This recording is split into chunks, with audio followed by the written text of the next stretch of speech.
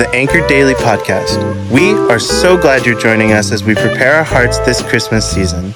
We are going to be learning about the Advent themes of hope, peace, love, and joy.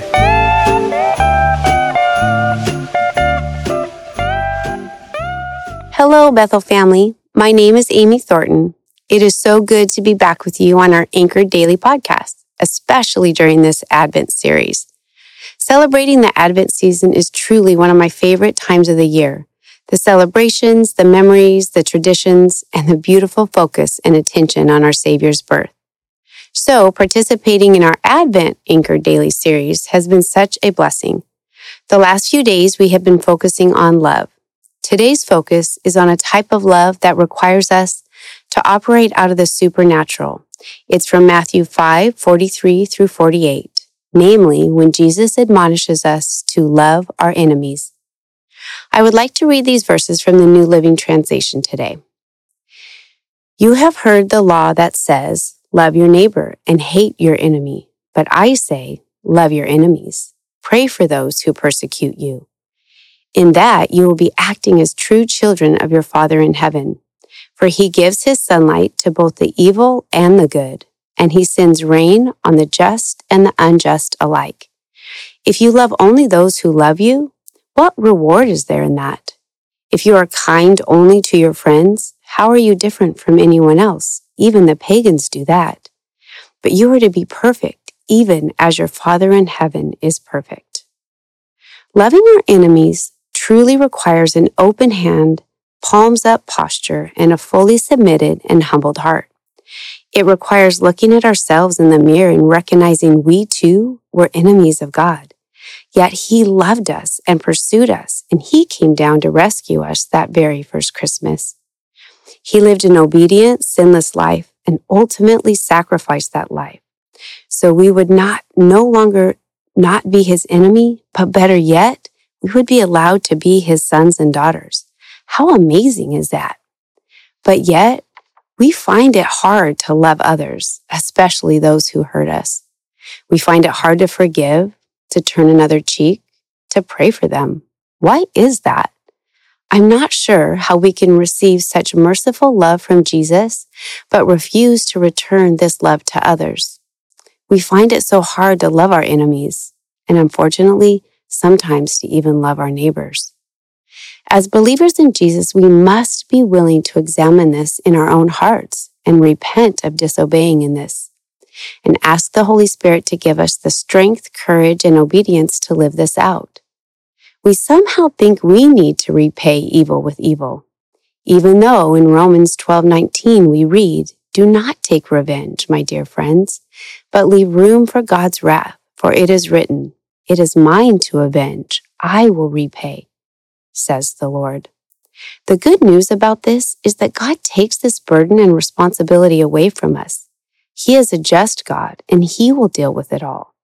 We can rest in our all-knowing, sovereign, righteous, and just God. He will handle it in the ways of his infinite and divine wisdom. He literally takes that burden away from us and tasks us with, loving like he does. What does loving our enemies look like? Jesus says it's praying for them. We can pray for their salvation, for a new and transformed heart, praying for their eyes and hearts to be open, and praying God's best for them. We don't know their whole story or what brought them to this place, but God does, and he created them. He made them in his image also. When we take the first step of obedience to pray for them, something supernatural happens within us. It is extremely hard, if not possible, to hate someone and be praying for them at the very same time. Even in asking us to pray for those that persecute us, our God is making a provision for us to obey his commands. Isn't that just like him? To ask us to obey, but give us the means and power to do so? Again, as we pray for our enemies, something softens inside us. Compassion increases, and miraculously, so can our love for them. Sometimes those we call enemies are really not our enemies at all. Remember, we do have an enemy. His name is Satan. He wants us to keep fighting, hating, hurling insults, and condemning each other. Remember, our struggle is not against flesh and blood, but against the powers of this dark world. Remember who our real enemy is. He wants nothing more than for you and I to stay consumed with hatred, bitterness, revenge, and unforgiveness. Because even he knows the kind of love Jesus is asking of us is the kind of love he demonstrated that first Advent season, the kind of love that led him to the cross, that kind of love that has changed our whole world for eternity, the kind of love that lights up our dark world and illuminates a soul's journey to redemption. It's the kind of love that wins out over sin and darkness always. It's the love that points to every reason for our Advent celebrations. So how can we begin living this kind of love out this Advent season? How can we love our enemies and actually our neighbors too? First, begin by doing just what Jesus said to do. Pray. Commit to pray daily for those people who you are struggling with or who have hurt you. Yes, those that have hurt you. Set an alarm to remind yourself. Journal your prayers daily. Ask your group of friends or small group to hold you accountable, but just do it. Just pray. Pray for them and obey your Savior's command. Second, we can fix our eyes on Jesus and his example of loving and pursuing us. Remember, even when we were his enemy, he loved us, pursued us, and came down for us as a babe in the manger. Third, choose to forgive and work through forgiveness. Remember first what Christ has forgiven in us. I'm not saying this is easy, and I know it's a process, and sometimes we have to work through it many times in a day, but it is worth it. There is freedom in forgiveness and letting go. When we have been forgiven so much, how can we not choose to forgive? Finally, reach out this Advent season in some way. Send a text, a card, a letter, or a gift. Do it expecting nothing in return. Just do it in the name of love.